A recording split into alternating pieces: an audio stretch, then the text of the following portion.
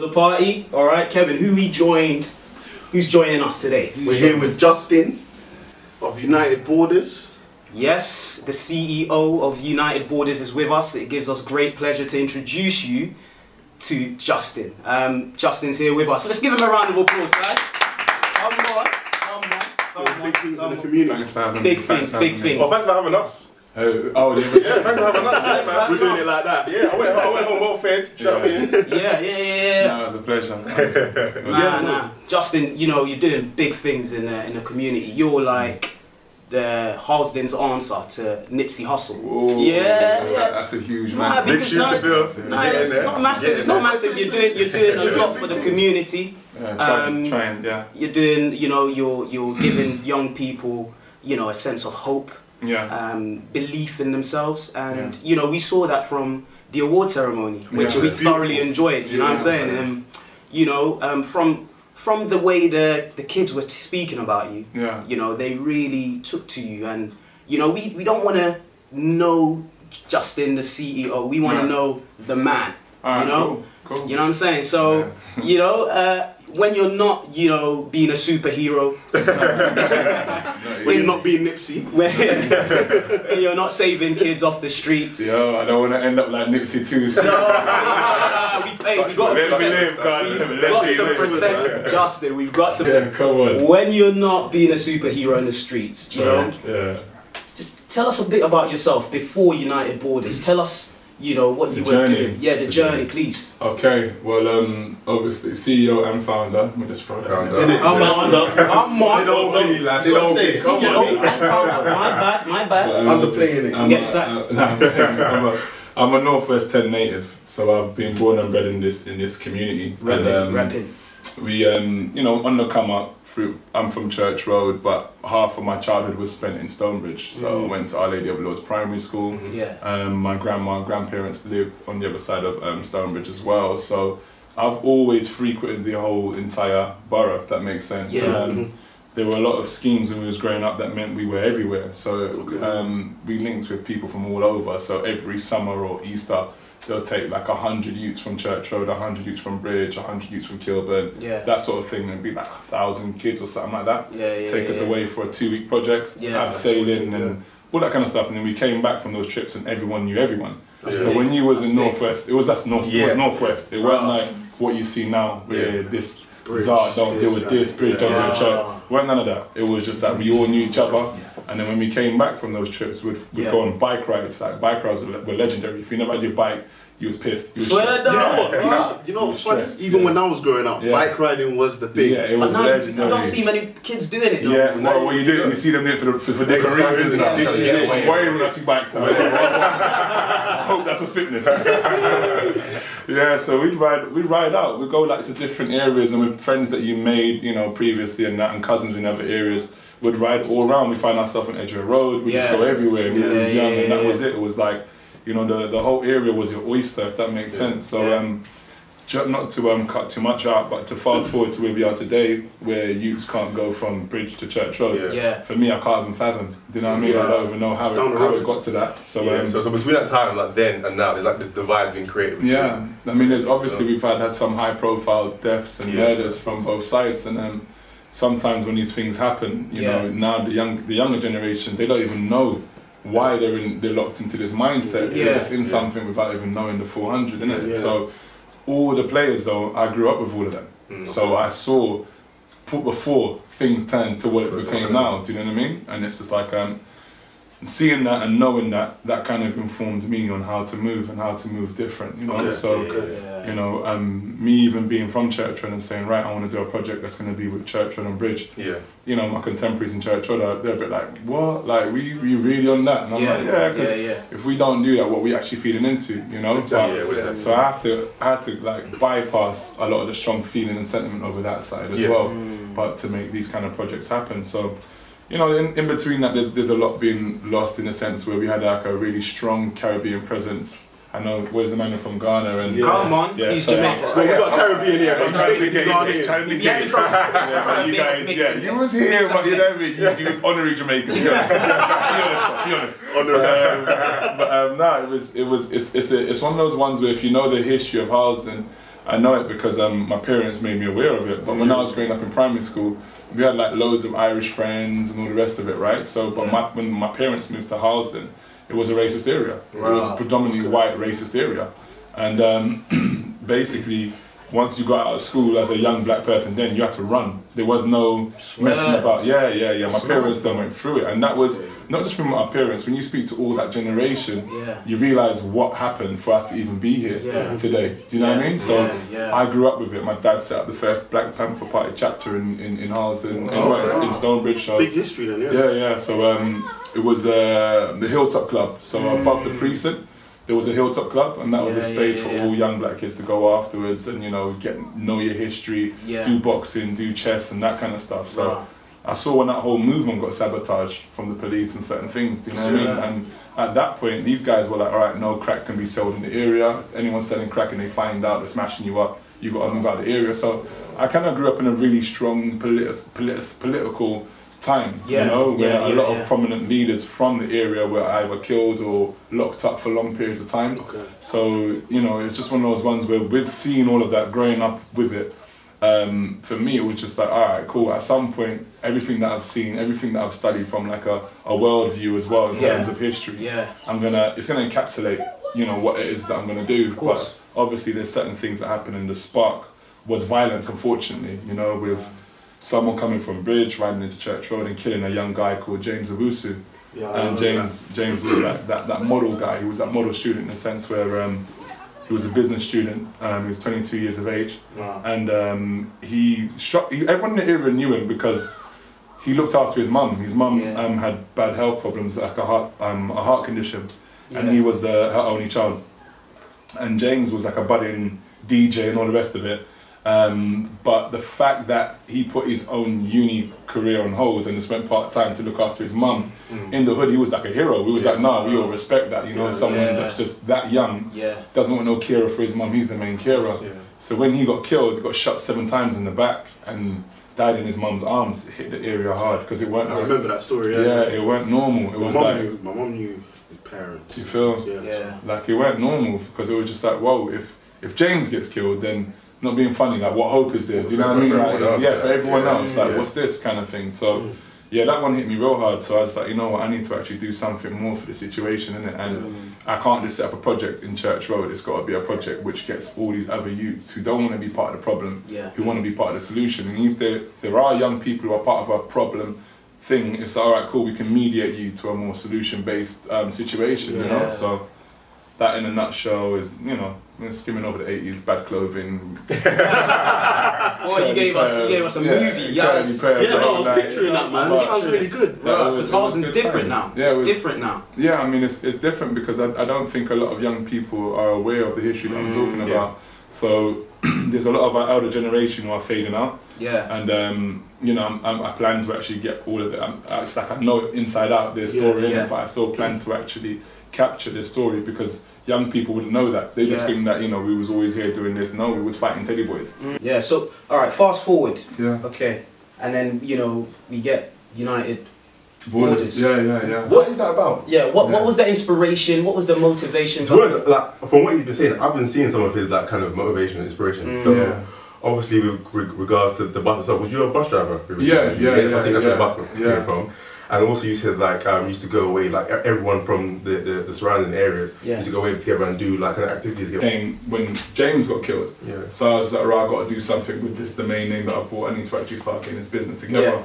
And it's really a case of, well, I know it sounds very you know, new science stuff, but it really is about the mind, isn't it? And it's really like once you perceive something here, it's just about you removing blockages. It's true, and you'll get to I read somewhere, you're the epitome of that. It said, I read somewhere that, you know, opportunity is not seen with the eyes, it's seen with the mind. First and foremost, you know. And it was just like, being in the bus company, I was thinking, right, I want to start this situation up. And it just so happened to be that the bus company was selling off buses because they opened up some fleets in Singapore. So they had buses they had to get rid of. So I was like, right, okay, so let me just buy one. And they gave it to me quite cheap because I was in the management scheme. And good bus? Was it in good condition at the time? Yeah, fairly alright. So then it was like, alright, cool, I've got the bus now. So now I've got to put this idea into motion. Right, what do I do? So I've always been involved in music. Okay. And so just to go back a little bit, sorry, it's going to be a bit like No, bit Marty McFly me. Going back and forward. But basically, there's an artist called Akala. Yeah, and big us. yeah, so me and Akala started to move when he was 15 and I was probably like 20, something like that. So it was a bit strange one. But me and his sister, Miss Dynamite. Yeah. So we kind of met all at the same time, and what happened there is she basically just gave me. I knew she was going from garage into soul music, and she was like, "Look, I've got some track about to come out, and I've had like scripts from all over the world. Tell me what you think of them." So I looked at them and I was like, "I ain't really feeling them. You know, I don't think they're getting your message." Yeah. So she was like, "Alright, cool. So what do you think you could do better?" I was like, "I know I can." So she's like, "Cool. Here's a pad, here's a pen, here's a kitchen. Do your best." Like that, yeah? Come on. So I went into the kitchen, 20 minutes, bang, bang, bang, here's your script. Right. And then she was just like, "Oh God, we're doing it." So her first video, It Takes More, that was my script that I wrote. Wow. So that was where the relationship started with me, her and her brother and that. So me and Kings and that, we kind of, Akala. We've always been kind of close through that period, but at the time he was like young and screw face and just really quite aggy, to be honest with you. Everyone would be like, "What?" So that was a different Akala back then? Yeah. Wow. He wasn't even Akala, it was metric at this point. When you say metric, he's gonna be like, "You be chatting to Justin." That one. The measurements there. Yeah, and at the time he was just a freestyle king. He used to freestyle his arse off, and we used to like go West End where all the little spitters used to be, and it was just like, you know, you could let him out and like, "Yo, go and clash that guy," and you just go and murder someone, we just drive off again. So murder lyrically, by the way. So yeah, we drive him off. Yeah. So that was it. So we was always involved in music from the writing perspective for his sister, and then he said to me one day, "Look, Iron Napa, there's a lot of black people that go to Iron Napa. Maybe we should do a food restaurant there." So I was like, "Yeah, cool." So I got the cooks. I was like, "Come on, let's not talk about it. Let's get it done on it." So he's like, "Cool." Me and him went to Cyprus in January, and he's always been like, he's been as sharp as he is now at 15. So it's not like, he's always been that guy, you know? So we went there and he basically negotiated all of our contracts and done everything. And he was only 16 at the time, or going on, I think he just went on 17 at the time. And we spent like a year in Cyprus. So just me, him, my brothers, our friends, and you know, we lived there for a year. So long after the restaurant business, we were just there, and then we all came back. And then when we came back, he was just like, "Look, I really want to do this rap thing." So I was like, "Alright, cool." Like, he was at the time playing ball for West Ham, but his heart wasn't in it anymore. So I was like, "Look, brother, it doesn't make sense. If your heart's not in it, do what your heart's in it. I know you're getting your little pro contract and that, but just use that time and money and really focus on your goals." You get me? So he was like, "Right, he's really on this music thing," and then renamed himself Akala. And then so from there, that was the first of it. We went on the road and that, and this was like, he was 18 at the time, so we was going on the road, and you know, just one thing led to another. But the journey of him was interesting as well, because it was Miss Dynamite's brother for a minute, and then it became Akala's Akala. Do you know what I mean? I remember when he dropped his first track. So he's I've always been part of that journey. So then when he had his music video Situation popping, again, I've done the first 4 music videos I wrote and directed for him as well. So I've always kind of been active in music, and he's connected me to so many things. So touring with 50 Cent, touring with Christina Aguilera, touring with Jay-Z, you know, going all around Africa, like, you know, I've done a lot of things with him. So it's a weird relationship, because one of those ones where everyone would look at it and you're a big man, you know. I've had kids, my sons, since 17 and 18. So I was like an older big man from time. You had to mature quick. So I was always on a big man thing. So it was always like, you're moving with this 15-year-old, like no one could understand it. But I was just like, nah, but this guy, he's got something on him, you know what I mean? He's gonna be that guy. So I'd always do that in my everyday endeavours. I'd meet strange people, and I'd say, "Oh, you met another one again?" There's something with his. You bring them home as well. So he's got another one here. Here we go. Justin just always makes strange friendships, but lo and behold, like, it was like I was mentoring him at first, and then it kind of turns like he mentors me. He shows me how to do business. He shows me how to set my situation up. Do you know what I mean? So this is kind of like, even though it's a side note, it's part of who I am. Do you know what I mean? So even when I work with someone younger, they'll be shocked to know that they inspire me and they inform my moves. You know what I mean? So with our young comp here from the other day at the graduation, it's a similar situation. Like, it's a young cat, and I like the way how he moves and that, and I plug him into certain opportunities. But like, you know, me opening up my foster home was because of him, because he spent a lot of his time in Keir. And there's one Christmas he came to my yard and that. He said he just came to my yard and that, and he was just like, look, whatever. So I was like, there's no big thing, man. You've got enough food here. Like, come and eat, man. Don't be silly. I know you enjoyed that food as well. That award ceremony.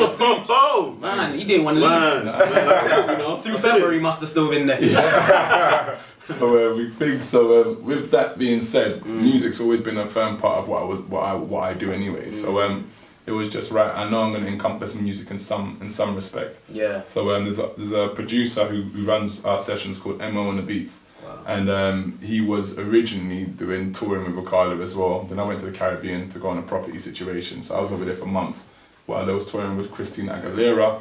And then when they came back from tour, Mo went more into the production side of it, and we all kind of went into our own little lanes. I went to work, Ricardo got more political, writing, that kind of thing. And so with me and Mo, when he started to produce more, I could see the talent now. I was like, okay, now you're ready, alright, cool.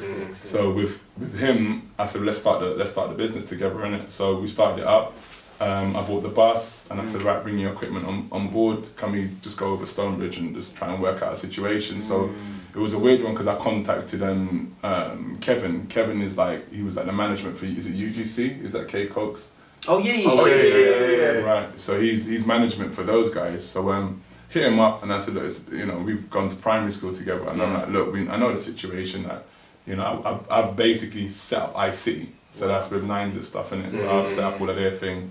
Nines, I've been working with him since his brother got killed. I gave him I put him on his football course, his FA level football courses, and then when Akala opened up his Hip Hop Shakespeare, I brought Nines down there. So I've always been that guy that, right, what are you doing? No, I can't, and just bring him in different places. Man, I told you, get on superhero. That's what I mean. Hearing the story, we're actually seeing what you've actually been doing before. United Borders. Everyone sees the tip of the iceberg. All I've seen of you so far is around like United Borders. So it's nice to kind of see this other side of you. Under the water. That's how I'll be getting into it now. Trying to get some known stuff. So with Nines, I've always felt a personal responsibility towards him because I was close with his brother. So, and Nines and my brother have always been tight, right? So once his brother got killed, I kind of felt like, right, I don't want to see him waste his talent because his brother was talented, and I don't want to see him waste his talent, so I've always kind of pushed him. And my brother, I never understood this whole flow thing where people just kind of talk, because I'm from that kind of Busta Rhymes. I like the flow, I like melodic sort of flow. People come with energy, so Biggie Smalls, they have authority on track, right? Or Tupac, just kind of like exciting, right? So when my brother was saying like, yo, you need to get with Nines, and I was like, nah, I just don't get it. I mean, I don't understand this whole talking thing, I'm not seeing it. And my brother's like, Jay, trust me, like, you need to get with him, he's gonna be the thing. Get behind it now. And I was like, nah, let him do his thing, let him bubble away, and then I'll get involved at a point, and let me just see where this goes. A couple million views later, I was like, okay, so he's serious. Is that right? Is that right? It's the real thing. Still, I need to get I'm an old man in the game. Let me shut my mouth. I'm humble, innit? So so when we got involved with him, I set up the mixtape, the website for the merchandise and stuff like that. But with Nines, it's always been an easy thing because he's a genuine boss. Like he's genuinely like a Jay-Z type person, and he's just one of those guys. Yo, I need this, and it's just get it done. Don't talk to me about it. Just get it done. You know what I mean? So he's always made my job easy because he's focused. So I like when people are focused. I can work when you're focused, right? So I negotiated well, it was a weird one because obviously he got dropped from his first record deal. And I was kind of like not wanting him to sign that one, to be honest with you. And then the whole situation, T-Biz, all that crap happened, and then he got dropped from the first record deal. So he was feeling quite low about the situation, and then XL came in, and then he was just like, rah, because I was telling him not to sign the first one. He was like, look, negotiate this one for me. So I was like, all right, cool. So spoke to the CEO, and I said, all right, cool.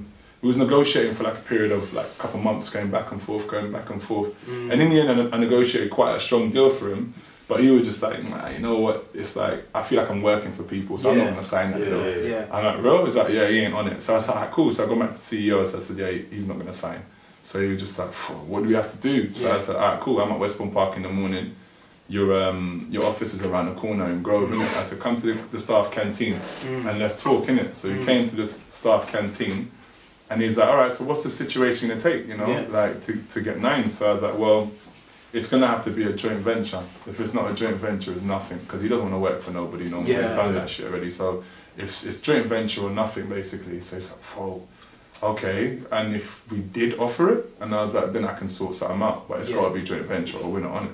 So he's like, well, and he was hesitant, and I was like, okay, well, have you given out joint ventures before? So he was like, yeah, just to 2 acts. So I'm like, and that's in the history of Excel. Wow. So I'm like, who are they? So he's like, Radiohead. So I'm like, my favourite band. Go on. So he goes, and Jack White from White Stripes. So I was like, I was like, come on, those are my people. So I was like, well, they're in good company, you know. What 9s means to the culture is similar to what they mean to this. And I said, and beyond that, we're in a streaming age now. And this is the guy that's going to take you forward. And I said, plus he's got films coming up the whole night. So you're not just signing a rapper, you're signing an artist, right? So you're just like, all right, cool. Let's shake on it now. If you shake on it, promise that you deliver it. So I said, I can't tell you, you know, he's very temperamental. He'll say, yeah, then he'll be like, nah. But I said, but I'm pretty sure joint venture, 2 album deal, we can make it happen. So he was like, all right, cool, we shook on it. I went back to Church Road, and he was out there. I was like, yo, how does the joint venture sound? He's like, my man. Done deal. He's a rap man for the job. He's like a man of many talents, right? Again, you know what I mean? What we're on this. It's like I've never negotiated a deal like that before. You know what I mean? What gives me the right? It's not like something that I do, but I didn't do it for money. There was no money in it. Yeah. So was it something that you enjoyed then? No, it was just more like 9s for me is like have you seen Good Will Hunting? Yeah. He's like that guy. Like you just got to go through the door, bro. Like stop messing about, stop backsliding. Just go through the door. You need more infrastructure. We haven't got enough infrastructure around us. I know you want to be independent, but it's not that time. You need to go through the door, go and understand how the machine works, make your money, and just you know, and like just bring everyone with you. You know. So with him, it was just more of compassion, more out of love. You understand? So it was just like the money's not important. Just get yourself where you need to be. Just elevate. You understand? So.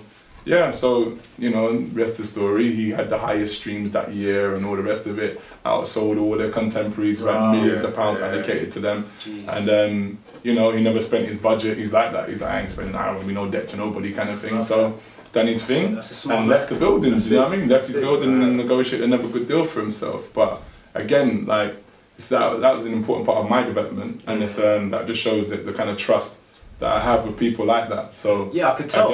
We could tell. We tell. The kids, they gravitate towards story. Yeah, so being with someone like that, like, you know, his 9s and that, and then you got and then I'm like, right, I'm gonna do the situation with K Coke's management.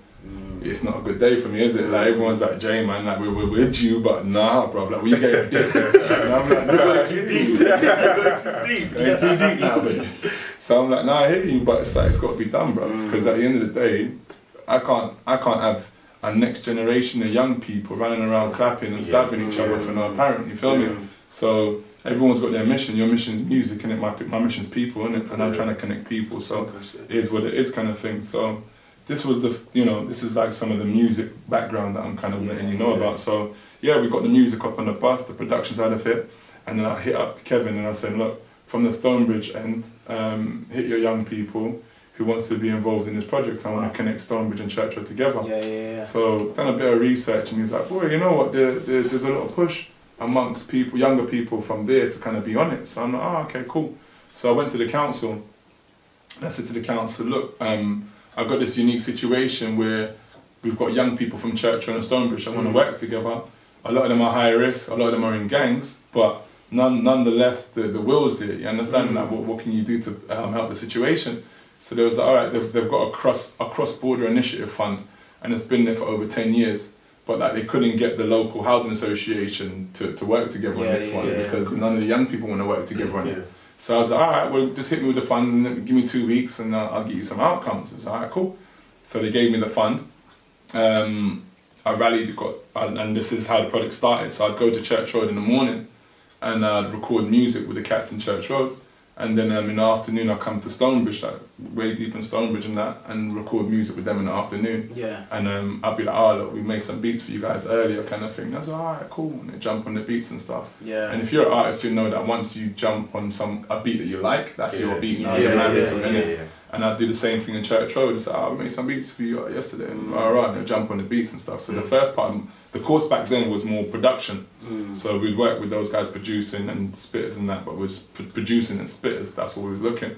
So we kept on doing that over like the 2-week period. Then at the end of the process, we said, all right, cool, look, this is what happened. Like the guys in Bridge, they've been producing you guys music, like, and was lying, was like, yeah, and they know it's coming to Church Road. It's like, what, for real? And that's an intelligent way to get there. We went back to Stonebridge and was like, look, the tracks that you're on, the man them in Church Road be making the music for you, and you know they're willing to work with you. Like, and they was like, rah, this is weird. Like no one knew what to do at first. And I'm like, look, we want to have a mediation point in it. We want the man them to kind of work together. But these were all the gang members. So this weren't even like, you know, like kids that were in school and a lot of them. And then if they knew that these beats would be made by these guys, they would. Yeah, so I mean, the council was strongly advised against it. I went to many meetings, and the Metropolitan Police made it clear now there's going to be a summer bloodshed between UGC, is it? I think it is, and Nice City. These guys are definitely, from all the intelligence that they've got, they're going to be killing each other this summer. So this ain't the right time to be doing this project. So the councillors were saying to me, yo, are you sure about this? And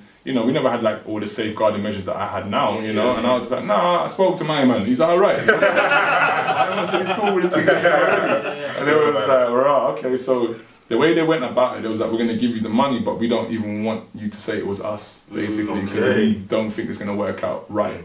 A lot of the young people that have been identified in the programme, they're known to us. We know that these guys are responsible for things, so now we don't want nothing to do with it. Here's the money, but don't tell no one we gave you the situation. So they just gave it to you and said, see you later. It's like, do your thing. Like, we don't want was it like a little backhand sort of thing? It was like, you know, we expect the worst. So it just happened that we brought them all together. It was like over 50 of them, and we took the youth from Church Road into Bridge. And imagine these guys are like 17, 18, they've never been to Stonebridge before. And I'm like, how do you not go Imagine down the road. It's like saying I've never been to the top. It's like a 10-minute walk. When I say it to people, they think I'm like, no way, like, yes way, this is the situation, right?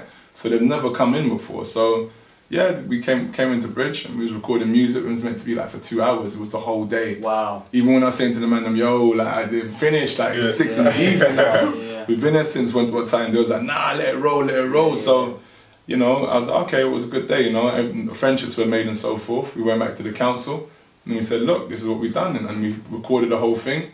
The police were there, and they was like, yeah, that guy's gang member, that guy's gang, right, okay, cool. So we was like, yo, what's up? We want to really roll it out now and get proper with it now and start building shows and stuff. And they hit us back, and they was like, nah. I was like, right, what's all this? They was like, oh, that's the first time I heard the words austerity. I was like, austerity? Like, what's this? They was like, nah, we've got a slash funding. What you're doing is good and it's nice and all that, but we've got a slash funding by twice of what, you know, where it's at now. And I was like, right, so that's just it, that was it. So that was our first setback, and I realised, whoa, okay, even if you've got something that works, doesn't really matter. Do you know what I mean? And you see, I wanted to ask you this question, like, this whole movement, the United Borders, everything else, did you fund it yourself then? No, because I mean, it was one of the first thing was the council. I mean, I was using my own money, my work wages, to make certain things happen, and you know, any money that I get, I pay my team, so they can take time off work and put the work in. But I was still working full time and delivering this on the side, you know. So I didn't really, at that point, I didn't feel that sense of, okay, now's the time to jump ship. It was just like something I'll do on the side, it's just, you know, let it build kind of thing. And then, you know, the money went there. So I was like, you know, let me just leave the bus for a little bit and just concentrate on other things, and I'll get back round to it. Then what happened? What was the character figure happened again? I think it was 2000, so that was 2017. In 2018, the very beginning of 2018, and I was just, I moved to Bristol to get the foster home together, right? So I was like, all right, we're gonna get the project back together, but I need to try and find someone that can fund it properly, because this kind of intermittent funding, you deliver a project for a week, what kind of relationship can you build with a complex young person in a week? Like, what is this? Do you know what I mean? So I was like, I need to really figure out, I need time, you know? So said to everyone, and we'll get back to it, but just not right now, innit? Like, let me just concentrate on life and I'll get back on it. Then 2nd of January, 10:30, I get a phone call from police, like, yo, in fact, it was my wife. Yeah, she phoned me, she was like, oh, Rico's been stabbed. And I was like, Rico, that's my son, my oldest son. And I was like, what are you talking about? Like, it just doesn't make sense. It would just be like someone phone and say, yo, you've been stabbed. Like, you'd be like, what? Do you know what I mean? It doesn't make sense. It doesn't make sense. It just doesn't even compute. And I was just like, this is mad, like, what? So you got stabbed 10 times, right? I got stabbed 11 times. 11? Wow. 11 times. So It's a blessing that he's still walking. Like we saw him yesterday, you wouldn't even think. You wouldn't know it. Like he's very mature and he's dealt with it emotionally. That's just down to the village effect, right? It's not just us; it's like a whole family support network, you know. So he got stabbed 11 times, and then the next phone call that I got was from the police, and there's like, he ain't gonna make it. So we suggest that you get down to the hospital as soon as, because we don't see him, he's not gonna make it. Wow. I'm in Bristol. I'm 2 hours away, right? So I got like a 2-hour drive down to London, and I'm like, oh my God, like my phone's there, and I'm just like, I just don't want my phone to ring. So just two things. I believe in the power of prayer. I don't know where people are with it, but I believe in the power of prayer. Specifically if you're in a mad situation and that prayer is aligned to your true feelings, right? Exactly. And that's the only time that I tend to pray. Like I don't have wasted prayers. I do now. I give thanks to the universe or whatever the higher energy is. That's me in it. But like I know that prayer actually works, because that was what I prayed for, was that, listen, keep him alive, don't make my phone ring.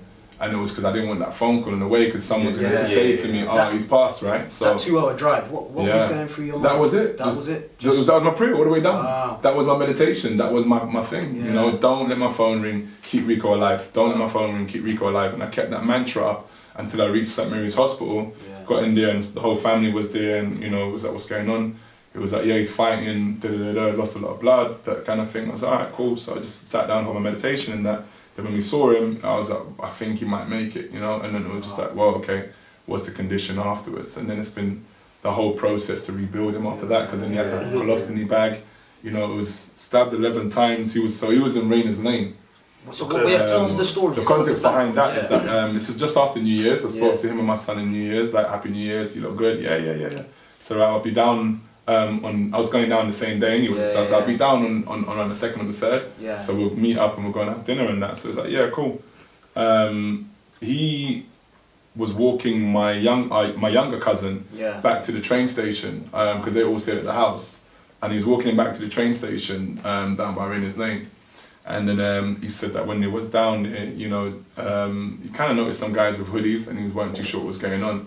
Next thing you know, he realised he was running after them. Wow. So he just started to run with my cousin, and they ran, and then they got split up, and then Rico ran into a cul-de-sac, and all the guys ran with him. Jeez. And they just started stabbing. Stabbing. You see, he just started screaming, and then on the last scream, I think someone turned the light on, and that's when the guys ran off. Jeez. And honestly, the people that turned the light on, they saved his life. And then and as well as that, he couldn't move. So he crawled to the door on his arms, and that's what saved him. If he stood up, he would have died, because his arteries were hit. If he just stood up, he would have died. And because he just laid and dragged himself to the door, the people that answered the door, it just so happens to be, it was his friend from secondary school that recognised him. Her uncle knew the life-saving techniques and pressed towels in the right places, kind of thing. Ambulance came and took him, and you know, he's here. So did you feel sort of the same? It's kind of like the same people you're trying to help. Are the same people that. It was mad. Did you kind of feel like, why am I doing this? Yeah, for certain. So for your energy, it must have been everything. Yeah, it was all over the shop. I mean, you know, the first part is like, for me, it was just like someone harming your child, and you know your child wouldn't harm a fly. You know, you wish death on everybody. You know what I mean? Like, and you're kind of like, nah, like I want to know who did this kind of situation, because that's me, and there's not many things that I put myself to fighting for, but when it's my family, I'm willing to die straight away for his life. I'm doing whatever to protect mine. It's like, no one ain't gonna take my family. That's the other part of me. And then there's this other part of me, which is where you gotta be responsible. You want another family to go through this side of things and all of this stuff. So there was this internal conversation and conflict that I was having at the time. So I just said, you know what? Like, on a real note, like higher force again, like if my son comes out of this situation alive and well, like in the next 4 months, then I'm gonna really reassess my values, you know, in terms of what I'm willing to do and what I'm not willing to do. You understand? But I got to be real. That was a dialogue within me, innit? Like, I know some people are kind of like, nah. But it's only natural, isn't it? Well, so did you ever find out who did it all? It was weird. I can get to that in a minute. So it's all kind of strange. But I'm waiting for this one, you know. Captivating, man. Episode 3. I'll cut this up. But so the first part was just like, you know, if my son gets through this and he's got like full physical health, psychologically, I'm confident that I can get him back to being the human that he needs to be, you know. So he got stabbed with a sword as well, like a sword, and the sword like pierced his back, and it tore through his anal cavity. So he couldn't even shit, couldn't do nothing. He had to use a colostomy bag, and I think that was the hardest one for him because a lot of them were stab wounds here and there, but that one, you know, physical pain, and then actually. You know, Rico's a physical guy, you know, I mean, up until then he was doing a lot of PT work, so his body was looking good, and he prides himself on his looks and his body, you know, so it was just like, whoa, this guy's gonna have to have a colostomy bag. And at the time they couldn't say whether it was for life or we didn't know what the situation was, you know. But thank God, you know, everything progressed the way that it did, and, you know, the colostomy bag went, and, you know, he kind of had to, you know, get himself back to full physical health again. So, again, like I said, the conversation that I had internally, which was that I'm not putting up with this, like whoever's done this has to pay. That conversation became null and void because I kind of promised if he gets through the situation, I got to question my own motives, you understand? So again, it was just like, all right, cool, like I got to leave that side behind now, and now just focus. And it was like I was getting contract calls, everyone's like, nah, I don't want to do nothing, I'm just focused on my son right now, and then we'll see in it. And then so then I was going through this, that kind of relapse of like, you know, I don't even know if I want to work with young people like this anymore, you know what I mean? Like, this is my son that's innocent, and this is, you know, I'm getting targeted in the situation. I'm like, nah, like I didn't know if I wanted to do it anymore, to be honest with you. And then when I was I'd done one more project actually. I'd done one more project in South London, and I kind of felt myself getting back into the groove again a little bit, but I was still not sure if that was what I wanted to do again. And I parked my bus in a place called, I think it was Hemel Heath. It was a farmer up there that allowed me to park my bus up there. And parking my bus up there, and it broke down one night on my way to the farm. So it was a bit away from the farm. So I said to him, look, is it going to be cool here? He's like, it says the Heath. We haven't had any crime. It's, you know, it's a village. We all look out for each other. I'm like, all right, cool. I saw this on ITV, by the way. Yeah. And then next thing you know, lo and behold, it's the arson attack. Set the bus on fire. It's gone. But why? So, to me, that just doesn't make sense. Just don't mess around with board country, you know what I mean? These guys they saw a match. It's a bus, let's just burn it. Oh, really? So they just burnt it. They were just bored and burnt the bus basically. And then that fire kind of ignited me, because it was one of those ones where I was driving my bus in Bristol, because I moved to Bristol for a bit, so I was doing driving in Bristol. And the guy called me and he was just like, oh my God, Just, I don't know how to tell you this. And I was like, oh, what's up? He goes, your bus, it's gone. So I'm like, it's gone? Oh, what? They've towed it? And he goes, no, it's gone. I go, it's gone weird. Like, where's it gone? Like, what's going on? It's like, no, he didn't want to tell me. He felt away and he felt responsible because it's his village, right? And he vouched for the village. So he was like, no, it's gone. It's like, there's no bus, bruv. So I'm like, what happened to it? He goes, no, it's been burnt. There's no bus left. Wow. So I'm like, whoa. So I'm like, all right, cool, listen. He goes, I'm going to send you the pictures. No. I believe you. Do you want to see the evidence? Don't do none of that right now. So I've always kind of done driving jobs, from like doing touring and all the rest of it. I've always been on the road kind of thing. And mainly for me, it's like, with bus driving in particular, for some people they don't like the profession, but for me I enjoyed it because I like people. A lot of bus drivers don't like people, I do. And also it's where all my ideas come, because no one can contact me. I can't have no phone or nothing. So it was the one place where I held my meditation. So I go into a bus thing and I miss people stop sometimes because I'm putting the world to right. You know what I mean? I'm having conversations and I'm really developing myself in that journey. So when he told me this at the time, I was at one in Bristol. And I said, look, I'm going to call you, but just don't tell me anything more in it. And literally in between the drive to the other side of Bristol, I said, right, you got to get everything back. And everything's going to be bigger than what it was. And it's going to happen. Don't worry about it. I know you're pissed right now. Because you know it's like a gut. You know when the worst news happens and you get that gut feeling? Like everyone's just, you can't get rid of that. A series of things that were happening. So my son just survived, and then Rico, and I was just like, right, you know what I'm saying? Again. I'm done. So I was going to say, everything will tell you no. Exactly. It's the same thing. Carla phoned me, he's like, yo, like, bruv, like, what more? Like, what more? And I'm like, nah, bruv. It's cool, like, what's your bounce back? What's your bounce back? He goes, I said, no, what's your bounce back? No, what's this? So literally, the Evening Standard put out an article about Rico, about the stabbing. And I was vexed about it, but I thought, it's not the time. I'll get back to this at some point, right? And this was in Davenport. And I said, yo, you ran a story about my son, I didn't like it, because there was no context. it was just like another black boy killed, right? Or sorry, so-called stabbed, right? So I was like, you didn't contribute to the fact that I'm a social activist and I'm working with young people. You didn't even include the fact that my wife's been investment banking for like over 13 years and is a senior investment bank manager. Like really, like we're middle class black folk, but you just dealt with us like on a working class level, which I don't mind.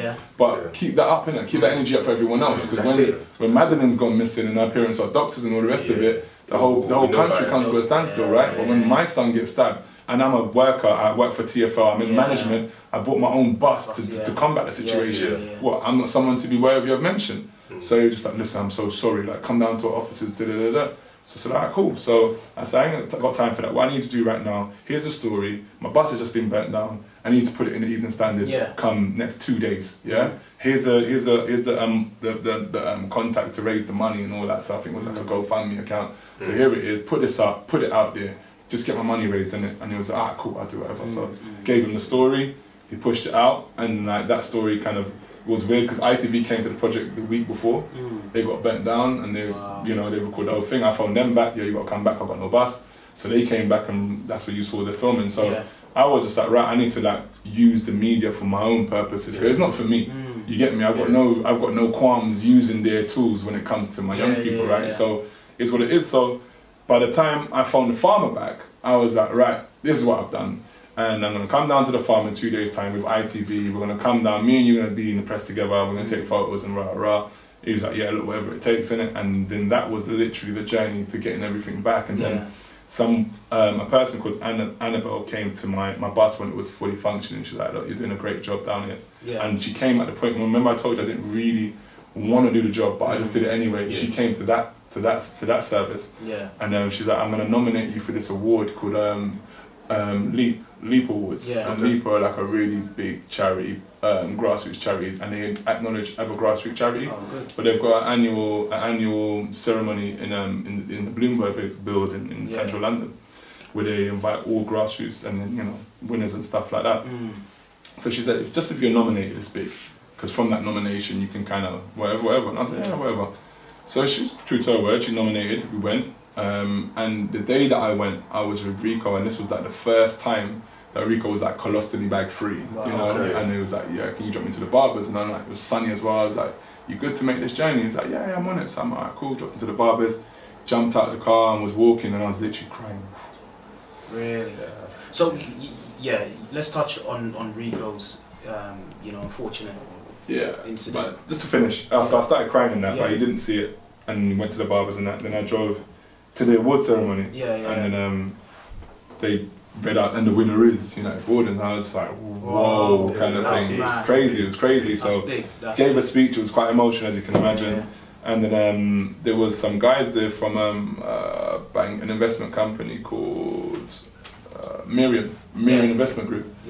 And then they just heard the story, and they were just like, listen, we've been following the story and everything else, like, we want to buy you a bus. I'm like, oh, for real? They was like, for real. So I was like, okay, cool.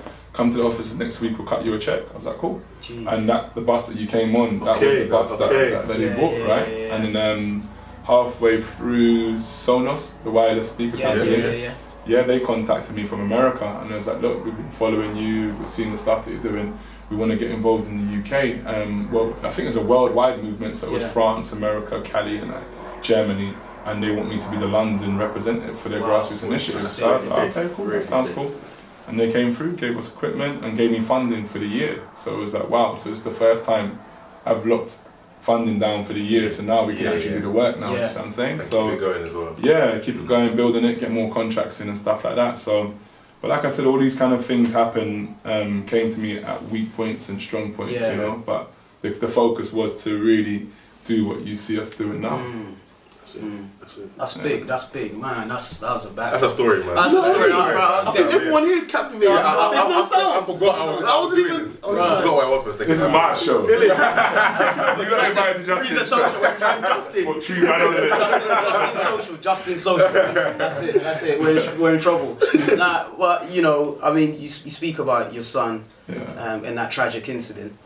How did he recover? I mean, I've been stabbed. I got stabbed 15 years ago. And your son looks like he recovered really well mentally. Yeah. For me, I kind of went into my shell. Right. I didn't want to go out. And after I got stabbed, I was carrying a knife. Wow. Because I felt like I needed protection. Wow. You know, once I was fearless, wow. and now I became fearful. Okay. You know what I'm saying? So I was just like, how did you help him recover in that mentally? I think, to be honest with you, me and Rico, Shay's mum, we've been together since she was 15. Wow. So, and probably got married when I was around 27, I think.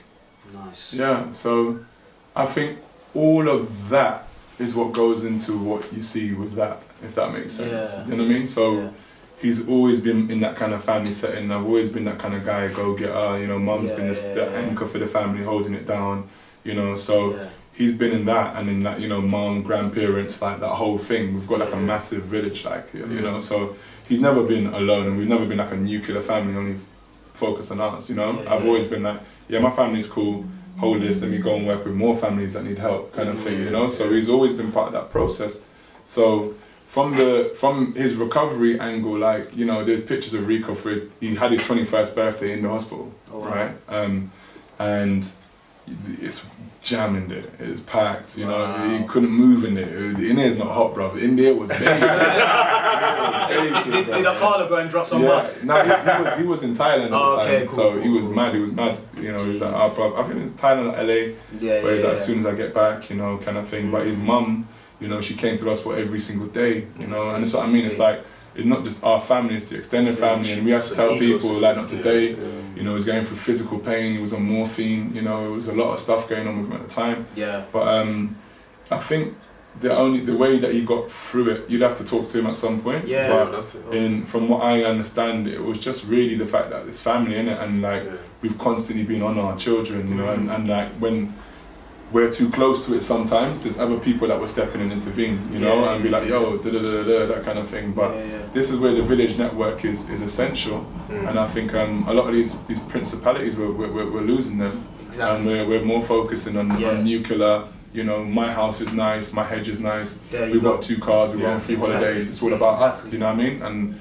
I think we need to really get back into that village network, because if it weren't for that, you know, where would I be? Do you know what I mean? Where would Rico be in that sense? So I would say it's the age-old African principles of a village network, you know, and you know, where you know, at times I fall short, or you know, mum's tired or exhausted, other people step up, you know. But we was quite clear about therapy. Therapy playing a key part, and he wasn't too keen on it, you know. But I think where he accessed it here and there, you could see where therapy was actually helping. I love that, because not many of us, I didn't go therapy, I just dealt with it as time went on. Right. You know what I'm saying? And you know, you mentioned a good point there about family. Yeah. You know, do you think that's the main, well, not the main reason, that's one of the reasons why these kids are getting into the whole gang violence, and because, you know, they don't have a home to go to, and a house doesn't make a home? Yeah, I mean, you know? it's strange, because I mean, I think for me personally, I mean, on the come up as a young one, I've always had like a really steady family environment, and this is where I say village is important, because with my mum and my dad's relationship was a little bit complicated. My dad was like a modern day rock star, you know what I mean? He was just out there doing his own stuff and making money and buying cars from Park Lane and just living that. So I was like literally like this kind of like middle class kid in the hood. You know, and I'd play out in Lacoste tracksuits. Like, I had all the latest computers, and everyone would come to my house. I was the first kid with Sky. I just had all this stuff. Jeez, drip was strong. Yeah, strong drip.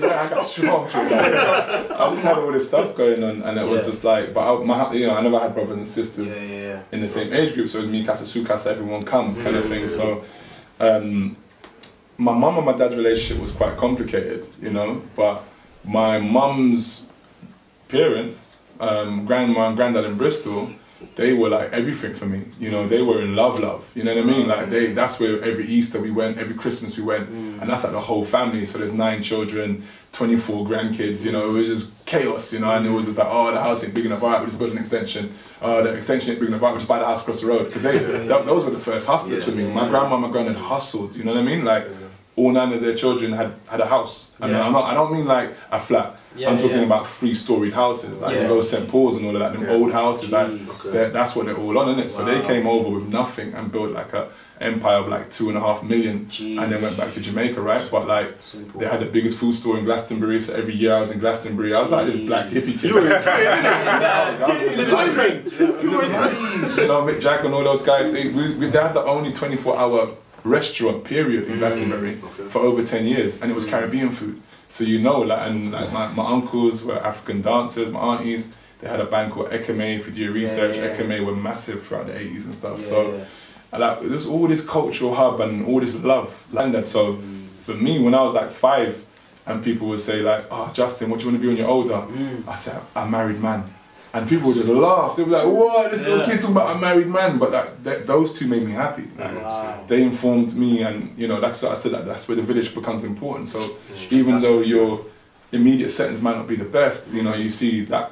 Will Smith goes to Fresh Prince, goes to Bel Air, right? So his home setting went the best, but he stays with a family and everything kind of works out for him. And that was me with my grandparents. So I think a lot of these young people, sometimes we've kind of geared ourselves for this kind of like, this westernization of living family where it's just you and yours, that's all that's important. Do you know what I mean? Yeah. I think like when that breaks down, what's your supporting network around that? Do you see what I'm saying to you? Like, for real. My sons are my sons, and they get portions of me, but I'm a father to many, and it's not always right because my sons don't always get, I'm always that guy, I'm always gonna run, but there's so many youths out here with no father guidance, do you know what I mean? And don't really know about male love and male attention. Yeah. So for me, it's just like, that's just part of what I'm about, that's what I do, innit? Yeah. So it's just, if you're not in the best setting, you can still create something, from what you've seen, you can see something, okay, that looks like normality. You can create it for yourself. And I think a lot of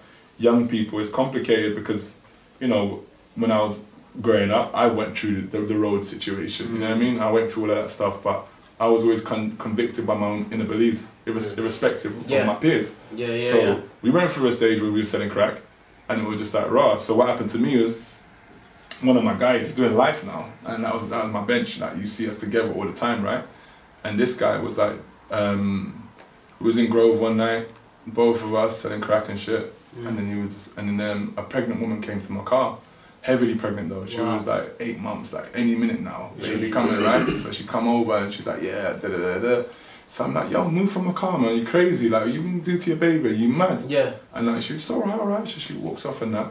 Then my guy looks at me and he was just like, bruv, like, what are you doing? So I'm like, no, what do you mean? And he's like, bruv, what do you want, bruv? Like, you don't think she's been smoking crack the whole pregnancy? Like, what are you talking about? Jeez. So I'm like, yeah. And he's like, bruv, listen, we're out here to make money, bruv. I don't know what you're thinking. So I'm like, alright, cool. So he jumped out the car, went, shot her, came back to the car and that. We drove back to my hostel and I was just like, when we reached there, I was just quiet, like, and he was just like, yo, what's up? So I'm like, bruv, I'm good, Just gave him my cracks, I'm not on it. Yeah. And he was just like, for real? He's like, no, just if anything, just don't. So now I'm not on it, because I know the cycle. If I can't sell to a pregnant woman, then what am I doing, innit? Like, there's a cycle behind that, innit? So I'm just not on it, bruv. And that's what I mean, like, I didn't, even though I was in peers and that, we had that confidence to be ourselves, innit? So I knew just like, alright, cool, like, you're not on it? No, I'm not on it, bruv. So you can still link me, we're still boys in that, but that's not for me, you get me? Like, but a lot of these young people, even when they're involved in things, they get these same signs, they get these same things that I'm talking about, and they're ignoring them because they're in their local peers, you understand? And it's like, nah, when you get that little flash, do something with it. Like, don't sit down and wait for no one to give your own soul credibility. Make a move on it, you understand? So I think that's what's kind of protected me. Anytime I've gotten too deep into a situation, I've seen certain things, and when we get back to the family setting, like the guys that were selling crack, like I go to their house and I'm like, whoa. Like, I thought, like, Caribbean households were just strict, your mum would beat you, anything could go down. Nah, these guys are like, Mum, where's my crack? And I was like, what the hell? Okay. Yeah. Like that. It was crazy, and like. But that does happen though. Like, you'll go to someone's house and, their parents will be doing stuff. Yeah, it was. I never understood it. I never understood like mum involved, grandma involved. I'm like, what? So that made me understand that my family settings, I was actually quite privileged. Yeah. Do you know what I mean? I had like a really good upbringing. So seeing all of that and knowing this road that I was going down, I just knew that it weren't right. My moral compass, I was off of it. You understand? So it was like, nah, get back to your belief, innit? And then obviously having Rico at 17, that was again for me like, alright, cool, road life done, innit? Like let me focus on family life kind of thing. So again, it's just, there's a lot of young people out there that are doing things not necessarily because they're in it, they're just in it to cause other people are in it. You understand? But you gotta check your own spirit, know where you're at. So you see United Borders, obviously like they focus on supporting like at-risk youths. Yeah. Like what would be like the key signs that parents and like teachers and police should look out for youths that are at risk? I mean, when we're talking about at risk, you're talking about people always got this thing about this whole single mum thing, right? And this is it. I'm not gonna shy away from the fact that, okay, single mums, you know, for me, that's just a person that needs extra support. Yeah. You know what I mean? So all these opinions around single mums is not useful because the reality is a woman that's got a child in her stomach for 9 months, at no point is she envisioning this child not having no father figure. Do you know what I mean? Alright, if the relationship breaks down, but she's not actually thinking, I'm never going to have to deal with a dad. It's not the case. It's just 9 times out of 10 I find men are the ones that are severing these relationships, you know, and I'm like, alright, cool, like, not saying that, you know, women are perfect or whatever you're not, but what my thing is like, if you've walked away from a relationship, you got to work twice as hard now, because now you got to support someone financially. She's the mother of your children. Do you know what I mean? You got to support her financially. Absolutely. You know, and guys, oh, well, what if she buys this one? Well, so what if she buys that? Just support, innit? Get the thing supported, and your children, like, you got to make a safe space for your children. Like, if you've broken up with mum, cool. Have you got a situation where you can spend a week with you out of the month? Do you see what I'm saying to you? Stop putting this whole thing on mums and all that kind of stuff and start stepping up to what it is, you understand? So for me, that's always been my ethos, innit? Like, I've always wanted my children around me. Me and mum, you know, 17, 18, jealous, going through my mode. But it was like, boy, family's important, you know? We could fight, we might break up, but I'm like, no, like, let's get it back on point. And my family, like, I've always fought for it, if that made sense, right? So I just think that single mums is an indicator that something could happen here, right? Yeah. And then it's that young person who's in school, are they getting support? So if their dad's not around, will be big on the school. Keeps saying I'm being honest.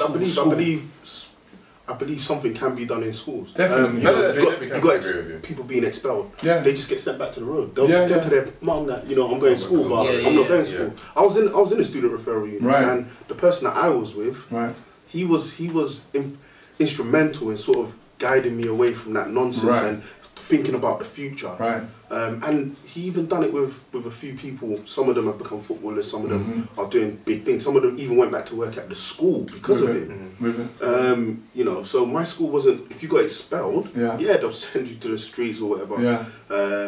But there should have been something more done. They should have forced these people to go to these referrals. It's common knowledge now, isn't it? Like, expulsions lead to crime. The two are not, you can't separate them no more. They're married, they're twins, right? But I mean, as well as that, if you've got a young male growing up, I mean, it's the women as well. So again, it's something that doesn't get mentioned. Women get left out of this conversation. They're involved too. But again, you've got single parent families. Like, what support, emotional support, is that young person getting? Because they need it. Now they need it. You know what I mean? If there isn't a father figure, now they actually need it. And you know, where's that intervention? Where is that kicking in? So yeah, single parent is one of the indicators. Known to social services is another indicator. Financially deprived background, another indicator. Expelled from school, another indicator. And known to police is another indicator. So these are the 5 things that they can actually say safely. Okay, if someone is all of these 5 things, this is someone that might go on to, you know, commit crimes or whatever. You know. Do you feel like they need to start working within the communities to kind of schools, people, anyone? Like, all the governors get together and just tackle this. Because you go to conventions a lot, so sorry to cut you. No, so because what we know is the most poverty-stricken communities are the ones where the most violence is happening. And that's not just London. We're talking, you know, like you said earlier, Lancashire. Lincolnshire.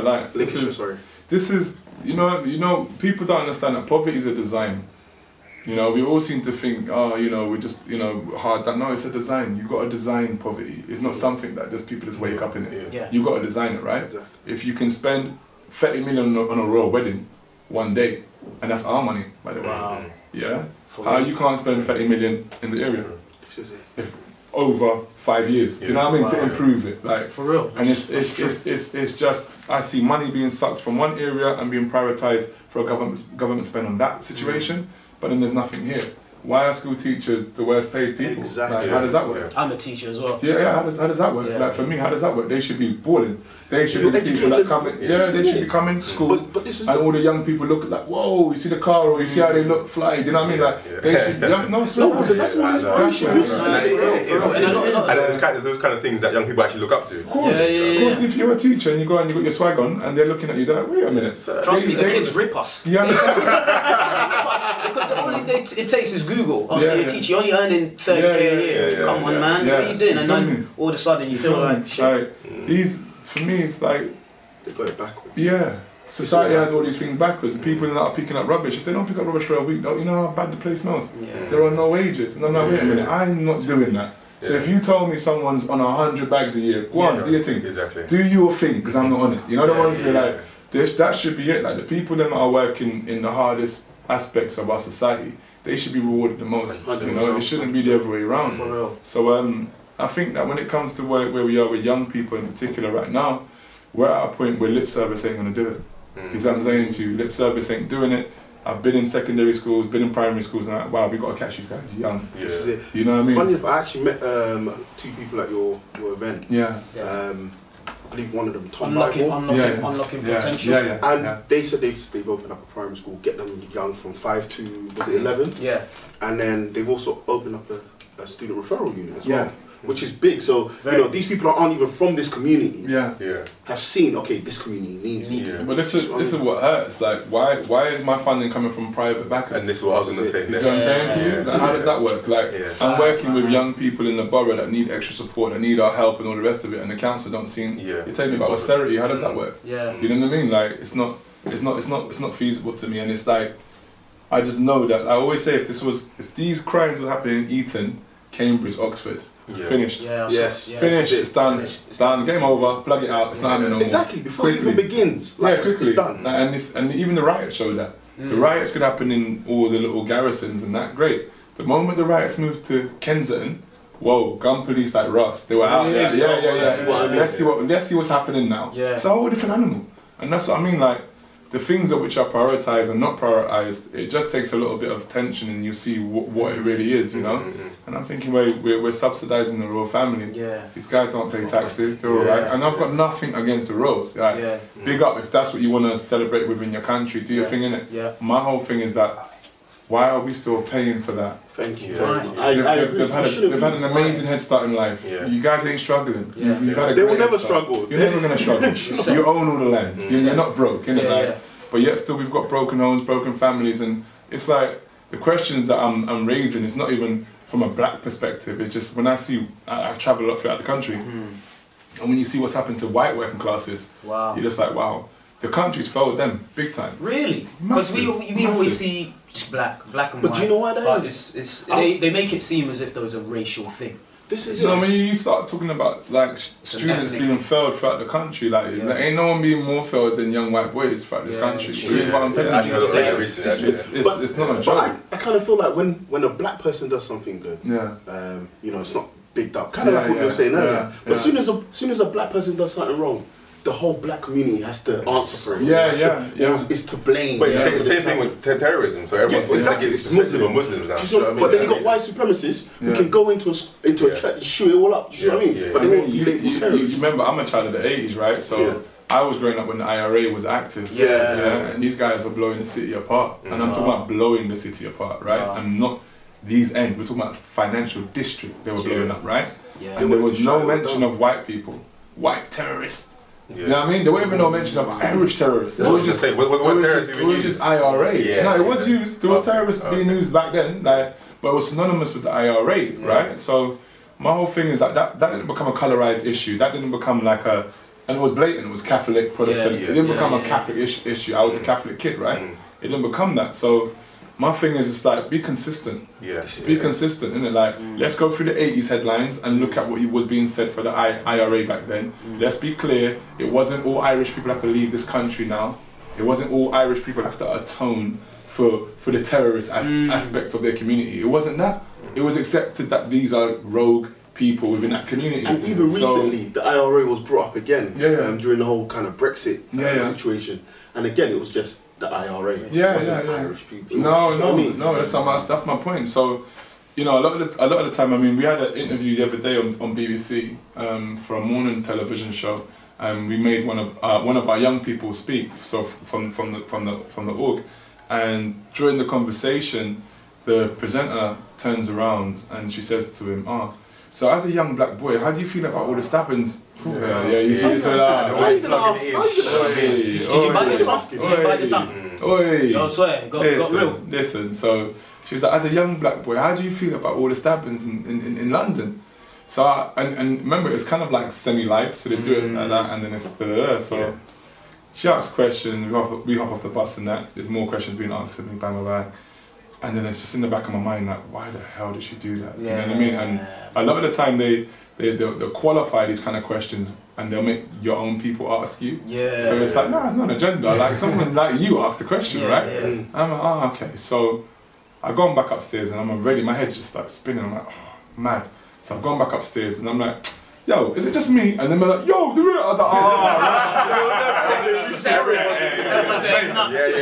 we're on this thing. All right, cool, galvanized.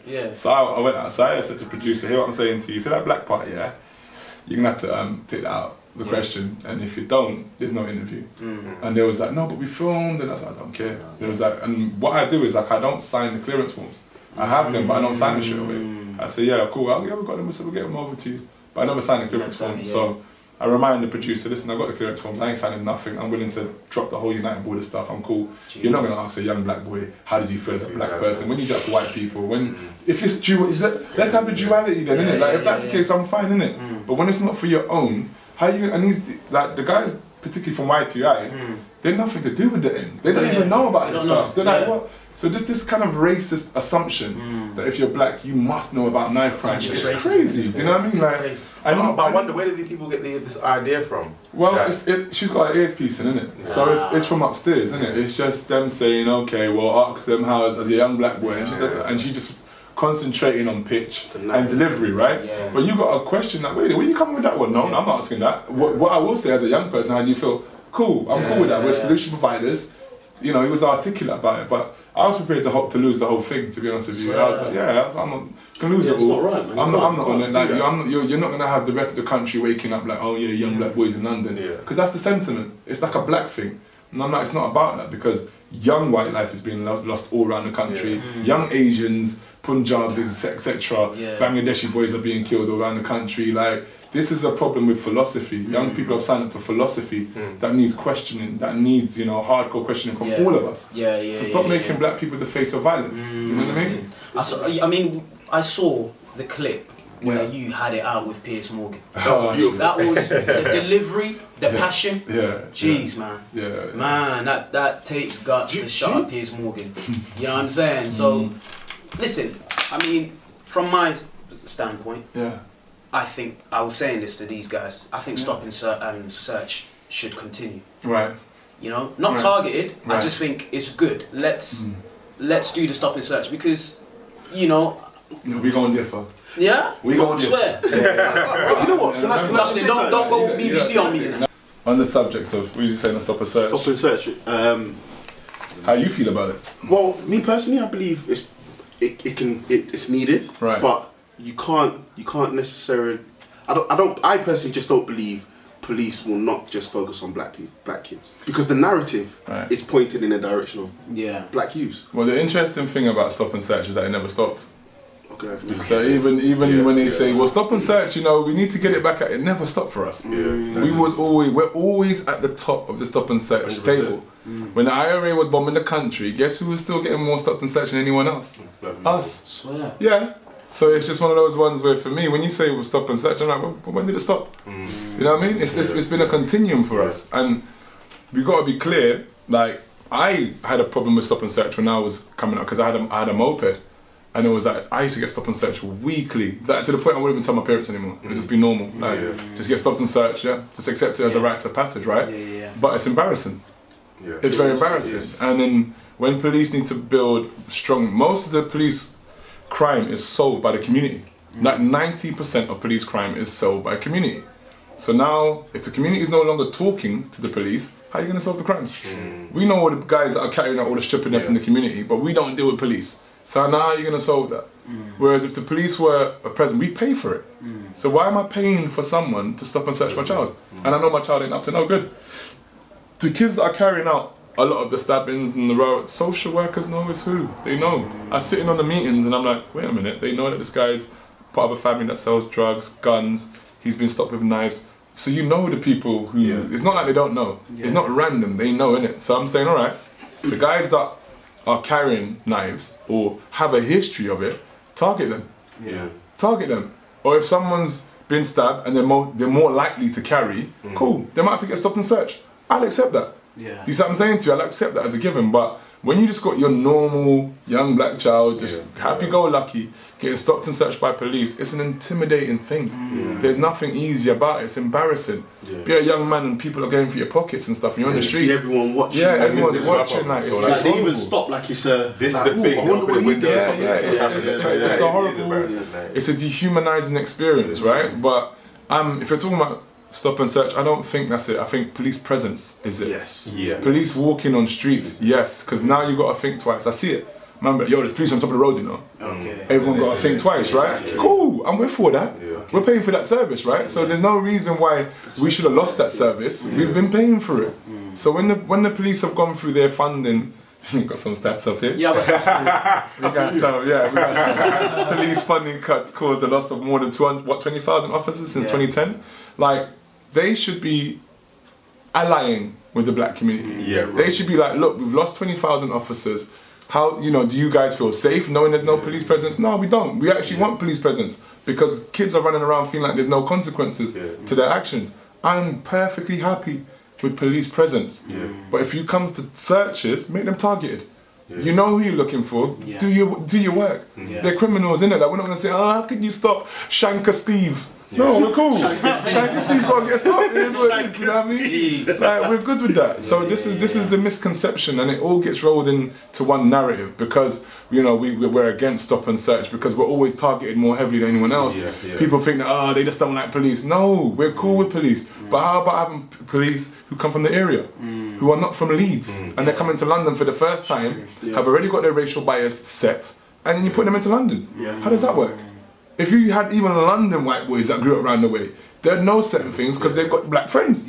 They know what's up, they know what time it is, you know what I mean? They've got Asian friends, they know what time it is, you know what I mean? But when you're dealing with people who don't come from the actual borough itself and they're policing the borough, it's crazy. I can't go to Leeds and, you know what I mean, run shop in Leeds. It doesn't work that way. You've got to get people who are from the area. So Metropolitan Police for a long time have been failing us because they can't recruit. And when they do recruit black officers to leave the Met, because of the internal racism that's going on in there. McPherson report has them down as institutionally racist. You know what I mean? That's someone who's looked at the police force and I've actually had a good look at this. Lord McPherson, by the way, and he said your institution is racist. So it's on them to prove that they're not racist. It's on them to now prove that, listen, we want to provide a service to you guys, and if they can't provide that service, cool. Give the community the budget to police itself then. Do you know what I mean? We've got so many people unemployed that if we said, right, here's a badge, here's some training, police yourselves. Because it happens. Go to Golders Green. It happens. It happens in Golders Green. There's no young Jewish people police their own community. They've got their own police cars. They drive around, they've got their walkie-talkies. You see them on the high street. What's up? Swear.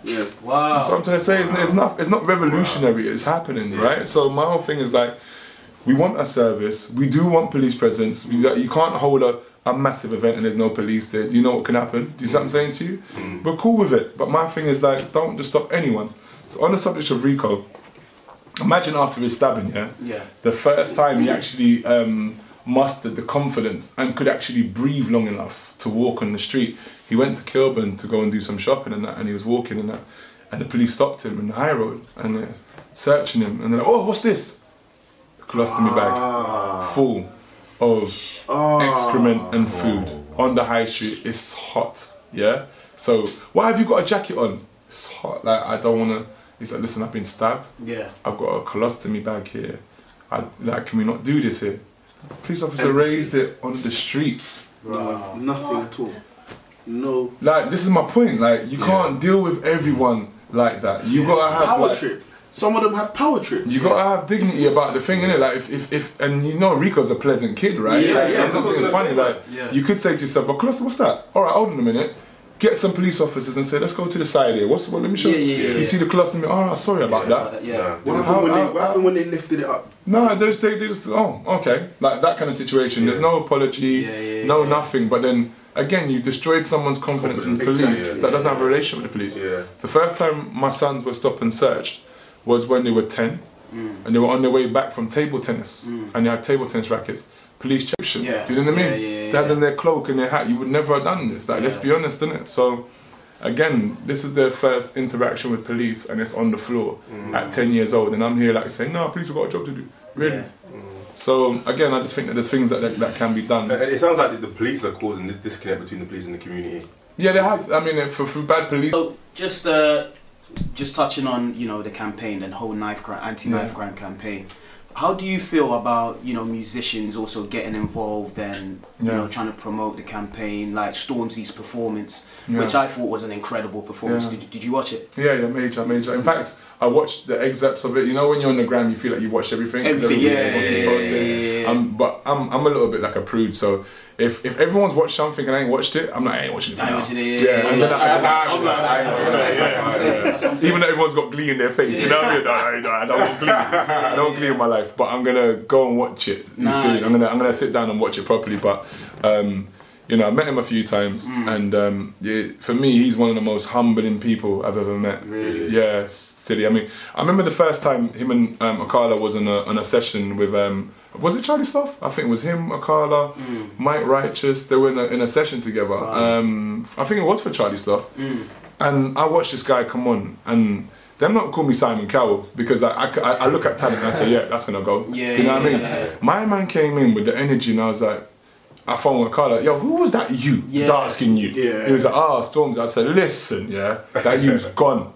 And this is like his first breakthrough. Right. I said, he's gone. He's so gone. He's unbelievable. So I've always had a little interest in him, but just as a person, he's just like one of the most humblest people, and he actually cares. It's not a joke thing. So with that whole Brits performance stuff, this guy put his whole life on the line, and people don't understand like really what he did. Because I know how it is. Going to GMB, you get all them kind of questions. This is Stormzy, and this is the Brits. It's the biggest award ceremony in Britain. In Britain. It's projected all around the world. The man said Theresa May is a criminal. Takes balls to say that. Listen, let that one settle in. You feel what I'm saying to you? Like, how do you feel about it? Do you think that was the right place to say that? Yes. Okay. Yes. I mean, if you're willing to die by your convictions, because that's what that is. Let's be clear. Like, when someone of that stature goes at the government just like that, when does it happen? When does it ever happen? It never happens. You feel like you need more of that from... Yeah, definitely, if your heart's in it. The last time you would have seen that was Kanye West when he said George Bush don't care about black people, right? And then you see Kanye West apologising for the thing, right? Because all the pressure that comes, mum dies, all the stuff that comes after that, it's like, whoa. But Stormzy put it all out there, man. So when people like that, for me, they're putting it out for the culture. They're really putting themselves out there, and the money don't really matter to him because he's made up. His whole team's made up. You know, he's came up with his team. Everyone's millionaires now. So there's no need to even have that angle. And he puts himself out there like that. For me, I know what kind of talk that is. You know what I mean? Like you're going straight at the government. It's major. It's major talk, isn't it? So even like Glastonbury said, "Fuck Boris." That's my whole point. Like he's consistent with it. Guys,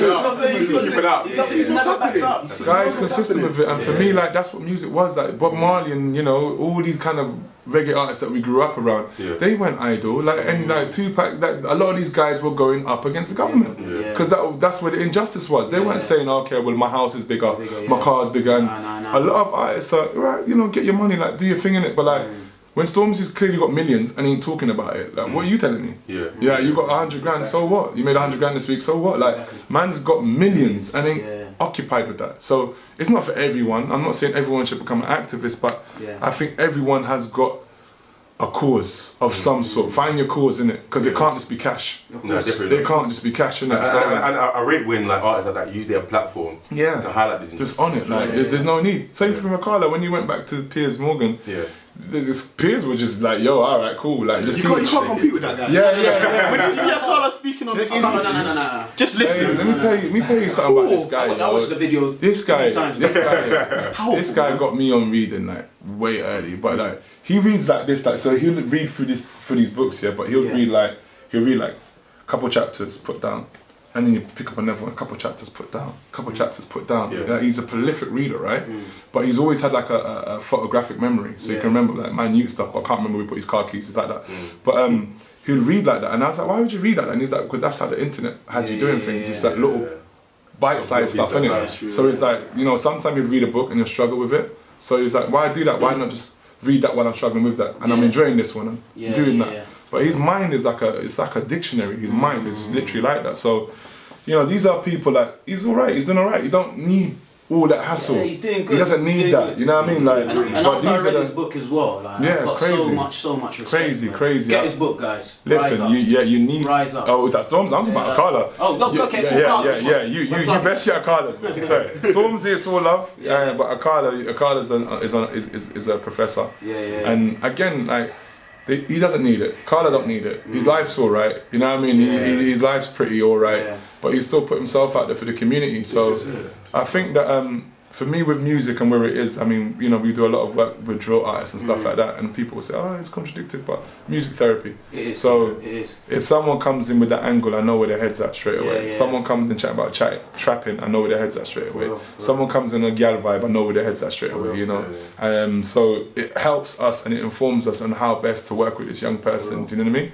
And then from then we question their stuff, because a lot of the time they're not getting the question. Your peers ain't going to say to you, oh, no, you just shanked up 5 man in verse 1, what one? That's true, you know. That's us, you know what I mean? 5 man get shanked, like, what do they do? What's going on there? No, because we'll shank 1 man less, innit? Let's go for that. Verse 2. Let's shank in verse 2, innit? But Justin, let me ask you, how do you feel, because there's been a lot of media talk about the music, and especially drill music, and how it's impacting the youth, and how it's glorifying, you know, mashing up and doing all of this. Do you feel like it's a real issue? It's part of an issue. So I mean, I grew up underneath Mobb Deep and, you know, all guys that were talking some moody stuff in hip hop, right? But at the same time I had Lauryn Hill, so it was like, you know, it was a balance, and I was heavily into R&B, into reggae, into soca, so I had the myriad of music. Where a lot of our young people now are just into one genre thing, and right? that's it. Yeah, so I think that's more the problem. The fact that certain other artists are not elevated. We've got female artists in this country that are doing well. They're not being elevated and on the same level as the male artists. They're not given the same. They should be given like the same push. So when you work in the Beeb and certain other places, you're dealing with mainly women presenters, mainly women producers. They're getting the push. Don't whether they're good enough for the job or not. They're here. It's happening. Shut up, right? Same thing should be happening for female artists. Like they're here. Sharp, Little Sims is on the main bill. We don't care. Get on with it. And she's an incredible artist, right?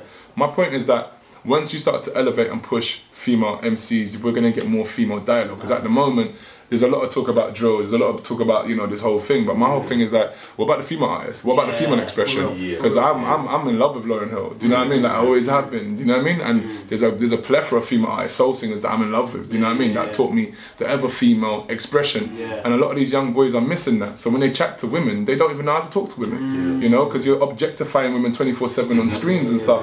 Oh, well, she's doing it. No. Men have created all these platforms. Men are the problem. They live in a patriarchal society, right? So my whole thing is like, we need to get more women, particularly within the arts, and we need to give them more of a push than the male artists, because they're gonna get the push anyway, right? It's gonna work out for them anyway. So I think we just need more balance within what's being pushed and who thinks that these people are credible or not. Because a lot of the drill artists, I said to them, look, if you've got fans that are willing to celebrate you killing someone that looks exactly like yourself, what kind of fans do you have, bruv? It's true. What kind of fans are those? You know what I mean? Like, and it's a real phenomenon. Like, I got young black kids, and I remember one of them in particular. I was driving him back home, and I was saying to him, "What happens to you when you see them?" And I was pointing to like 4 white boys walking down the road. It's like nothing. I don't even see them. I said, "All right, cool." We drove further in the journey. And I said, "What happens when you see them?" And these kids that look exactly like him, heart starts beating. Like I start feeling funny. Like I'm like, oh, okay. So You're gonna tell me that like a young 12-year-old that's growing up with shank, drill, kill, stab, that's all they're hearing 24/7. You're telling me that ain't gonna impact the psyche of how they feel about someone that looks exactly like themselves. I'm not saying that they've got to spread out the killing. I'm not saying that. What I am saying is that you're actually, if I was in the Ku Klux Klan or in a white supremacist network, drill would be a godsend. Because now you guys are killing each other. You can't even blame us anymore. Exactly. It'll be a godsend if I was in a racist, terrorist, a supremacist network. I'd be like, yes, I love drill, because now you're doing the job for yourselves. Yeah. So I'm underneath no illusion. This is why we listen to the lyrics as peers. We question it, and it's the first time they get that. Like, no one's making them question like that. Do you know what I mean? So it's just one of those ones. All right, cool. If we're talking metaphorical killing people, I'm down with that. You know what I mean? If it's your own life, cool. Do what you got to do, innit? But as an organisation, I'm not going to push that. I'm not going to promote that, okay? It's not in line with what we're about. We're about living life, enjoyment, right? So, but we'll show you how to monetize from your efforts, because I've seen with Nines that once someone can make money, eventually the message starts to change, innit? And when outside forces are talking about banning drill, I'm like, well, let's ban opera. Or let's ban classical, because ain't that what MPs are making when they're doing all their austerity measures? Ain't that the music they listen to when they're sending troops to Middle East, when they're sending people to Africa to go on teeth resources? What were you listening to then? Was it violin? Let's ban that too then. Let's ban piano. Let's ban Mozart, because that's what you lot was listening to when you lot was on your crud, building your empire. You feel me? And if we look at the British Empire, how it started, it weren't no beautiful beginnings. It was lay down, teeth in all your resources, teeth in your people. You get me? And now we're in Starbucks, we're chilling. But let's talk about the beginning. It was ugly. You understand? So some things have ugly beginnings, but then it has beautiful outcomes at the end, innit? So I'm not here to say whether it should be banned or not. Because black music is always shouldn't be, and that's from garage. Where man was just talking about buy champagne and get gal at the bar. So what we're talking about now, it's been from Justin's deep, you know. Trust me. I'm listening and I'm engulfed in it. Like that. And the reality is that we've created an industry that we don't own. Do you know what I mean? And we're caught in conditions that we don't own. You understand? So just allow it. Like, let people do what they got to do. But at the same time, as a community, let's really sit down and actually reflect on what's actually going on. Let's not be too biased. Let's not be too naive. That someone 12 listening to stabbings 24/7 ain't gonna have an impact on your mind state, on how you feel about yourself and how you feel about people that look exactly like yourself. And I end on that one because Carla's always an interesting guy, because like I remember with his first album, the War Mixtape, he was talking crud. He was talking nigga, and if you F with me, you're dead. It was all of that kind of stuff, right? But he was still talking like Malcolm X. I read Malcolm when I was 6, And I remember we was in South London, and some youths moved to us. It weren't us in particular. We was with 2 other youths that were blingy. They moved to them, tried to rob them. The man them weren't having it. We got into a fight with them. They backed out straps. So we just had to fight for our lives in the end. You know what I mean? And we got away from the situation. And I remember, like, I was like the whole sentiment was like, nah, we know we've done it. We're not gonna have it, kind of situation, innit? And then Carla kind of turned around like after a week, and he was just like, listen, I just feel like our mission's bigger than this, you know? Like, man got the chains, buy them back, man. So what? Like, let's not feed into this thing. So I was like, all right, cool. Listen, if that's where you want to go with it, stop talking that talk then, innit? Exactly. Like, stop talking that, yo, if X and Y, Z happen, because when it happens, we're not doing nothing. So let's not talk that no more, innit? And he was just like, no, that's a fair point. That's a fair point. And then same thing, he kind of got into the whole thing with lyrics. He used to use the word N-word a lot. It used to be nigga this, nigga that, whatever, you know. And he had a conversation with a guy called Twain, I beg you. Twain was the guy that walked out on the Queen and said, I'm not going to be part of this Commonwealth celebration. Nonsense. He was that guy, right? So we've always had a little like, rah, my man's about his business, you know what I mean? So we had an interview with him, and he was just like, said to Carla at the end, listen, see, when you're using that N-word, you know, I don't think your ancestors would be proud about that, you know that. And as a man, I think it's big, innit? It's big. I don't think your ancestors would be happy about that. So, but beyond that, I think you're better than that. You know what I mean? Because I got love for you, and I think you're better than that. Wow. Swear to you, we left the studio, and that same day, Carla's like, no more N-word, done. Swear. Yeah, wow. You're never going to hear him chat N-word, you're never going to hear him chatting about, if a man tests me, it's this. He just stopped it, you know what I mean? So, again, and if you look at everything that he's actualized in his own life, all the love, all the reverence, all the community work, it goes with, he changed the narrative, and his whole life changed, right? So a lot of these kids, I keep telling them, listen, I've literally seen someone build himself from the same point where you were, where he was confused, angry, and he fell in love with himself, and now he's just all about love, and now he's getting all that love. So when you're rapping from a confused, angry standpoint, do what you gotta do, but also come on, transition now, innit? Like let's evolve, innit? Because that's not all it is. That's not what life is. Yeah, that's for real. Oh, wow, man. I mean, deep, man. I don't know what to say. We've just had probably like the deepest interview I think we're gonna have, and you know what? It's opened my mind and it's opened my eyes too. On that note, obviously we've put these statistics in front of you. Which one jumps out to you the most? I'd have to say the council slashing funding and youth services by 40% on average in the last 3 years. I'd have to say that one. And why is that? Because I always say, like, if you want to discuss knife crime, then discuss cuts crime. Because it's criminal what the government's done. It's actually criminal. And there's a correlation. There's a correlation, there's a pattern. You've got MPs that have now understood that there's a direct impact on cutting services to people and what they're willing to do, you understand? And a lot of the time I think we get kind of too caught up in statistics and too caught up in the jargon. And I just kind of like whittle it down to normal stuff, right? So if you've got £10 in your pocket right now and you know you're alright to eat tonight, if you wake up tomorrow and there's not £10 in your pocket tomorrow, what are you willing to do to eat? It's not going to be what you was willing to do yesterday. It's a complete different thing. And when you start to take away money, spaces and all these things from young people, it's no wonder we see what we see today, you understand? And the government has played this role where it's the parent, right? So if you're in a couple relationship, the government ain't going to help you. But if you're a single parent, now the government wants to play partner and wants to play daddy now, innit? And wants to give you funding and wants to give you your own house and all these kind of things, right? Well, cool. If you're willing to do that to the end. You understand? You maintain the youth services, you maintain the services that we need in the hospitals, you maintain the teachers getting paid properly, maintain all the services that we need, innit? Don't just be convenient, we're not going to do that anymore, you know, we're not going to mess about with your child anymore, we're going to actually make conditions where your child is going to do some desperate things. So, you know, there's that, and I've literally seen my mum, government telling me my mum is physically fit enough to work. She's got glaucoma, she's blind in one eye, has diabetes and all the rest of it, and we're actually having to write letters to MPs and all these stuff, and you're telling me, mum, how? My mum doesn't recognise me. How the hell can she go into work? Like, are you serious? So how many people have died through this? And this is what we're not talking about. It's not a racial situation, it's humanity. We're dealing with people that really have no love for humanity other than themselves, you know what I mean? And it's not really whether you're a Tory, Labour, right? I don't really care all about that. My thing is that you've got a duty to humanity, innit? And we've got enough money to maintain wars, trillions of pounds to kill people. How come you ain't even got $1 billion to make people feel well and healthy? Like, what's this? So yeah, I think that obviously jumps out to me because I work in the services, and I told you the council was the one that told me, great work that you're doing, but there's no money for it. You understand? So yeah, that's the one that I say resonates. Right. And see, for United Borders, is there any like kind of projects or partnerships that you're looking forward to in the future? Like, what can we expect? Oh yeah, for certain. I mean, at the end of this month, we take away 20 young people to Devon to do surfing. Wicked. Yeah. Can I come, Justin? I'm young, goddammit. I'm still young.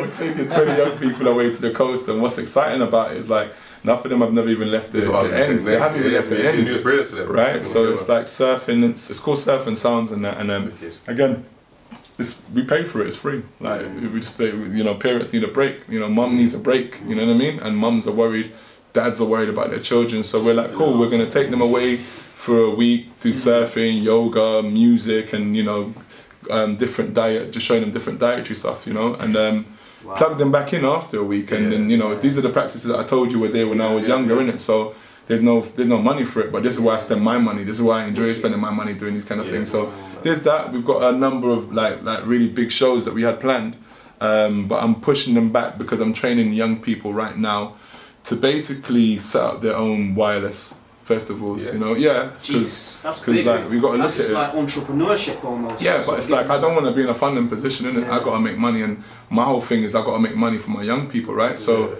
in the Sonos commercial, they wanted that to be about me and what I'm doing. I'm like, nah, forget all that. Here's 2 young people and show them navigating to get to where we're from. That's what we should be doing. And it's about them, right? So giving them responsibility. When they're into social media, right? So when all their people see them on Sonos commercial, they're like, yo, exactly, right? So then for us, like we don't have to do advertising. The youth them do it for us. They're like, yo, who got you on that? And everybody wants to come on it, right? So we got. My thing is like, we can't negate that these young people are trapped into a material mindset, right? And we have to connect them to more emotion, empathy-based thinking, right? But at the same time, you're trapped by material and what you have and what you don't have. So that's what you're in. So I'm gonna make you money. That's my job, innit? I've got. So we've got a Summer of Sweat program. Rico's leading one of them, so he'll be leading the kickboxing side of things. That's what helped him rebuild himself. And we've got a young woman called Claudia who's doing the dancing side of things. We've got another guy who spent most of his life in prison and was one of England's most notorious villains, and he's doing football now. He runs a football academy. So we always get people who are young and people who have been through it, if that makes sense. But I'm just trying to make young people know that you can make money. Like it's no big thing. Here's a check. On your website, you got financial education. Yeah. This is it. So we're building their brands. We'll do the marketing for you. We do the whole thing. Here's your business cards. Here's your brand. Here's your logo. Like long after our project, you should be making money. If you leave here and you're not making money, we're not doing our job. You understand? So even with the project itself, I see it like 2 years. In the next 2 years, young people run it. Shouldn't be me out here doing this. You don't know what you're doing now. Run the project. You be the CEO. Get on with the work now, you understand? So there's a lot of exciting things coming up, but I think more than anything we have to understand and recognise that particularly at the black community, we're in the position that we're in right now because we didn't financially do a lot of the right things, you know. Our grandparents put the work in, and it's for us to continue that. So our young people in particular, we just want to try and make the money, connect them to morals as well. So it's money and morals together. It's not money over morals, money and morals, man. Wait.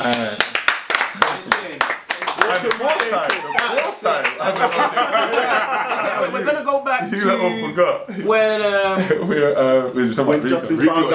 when Justin found out who stabbed. Right, so then I was a bit like Dave Chappelle. The fourth time. So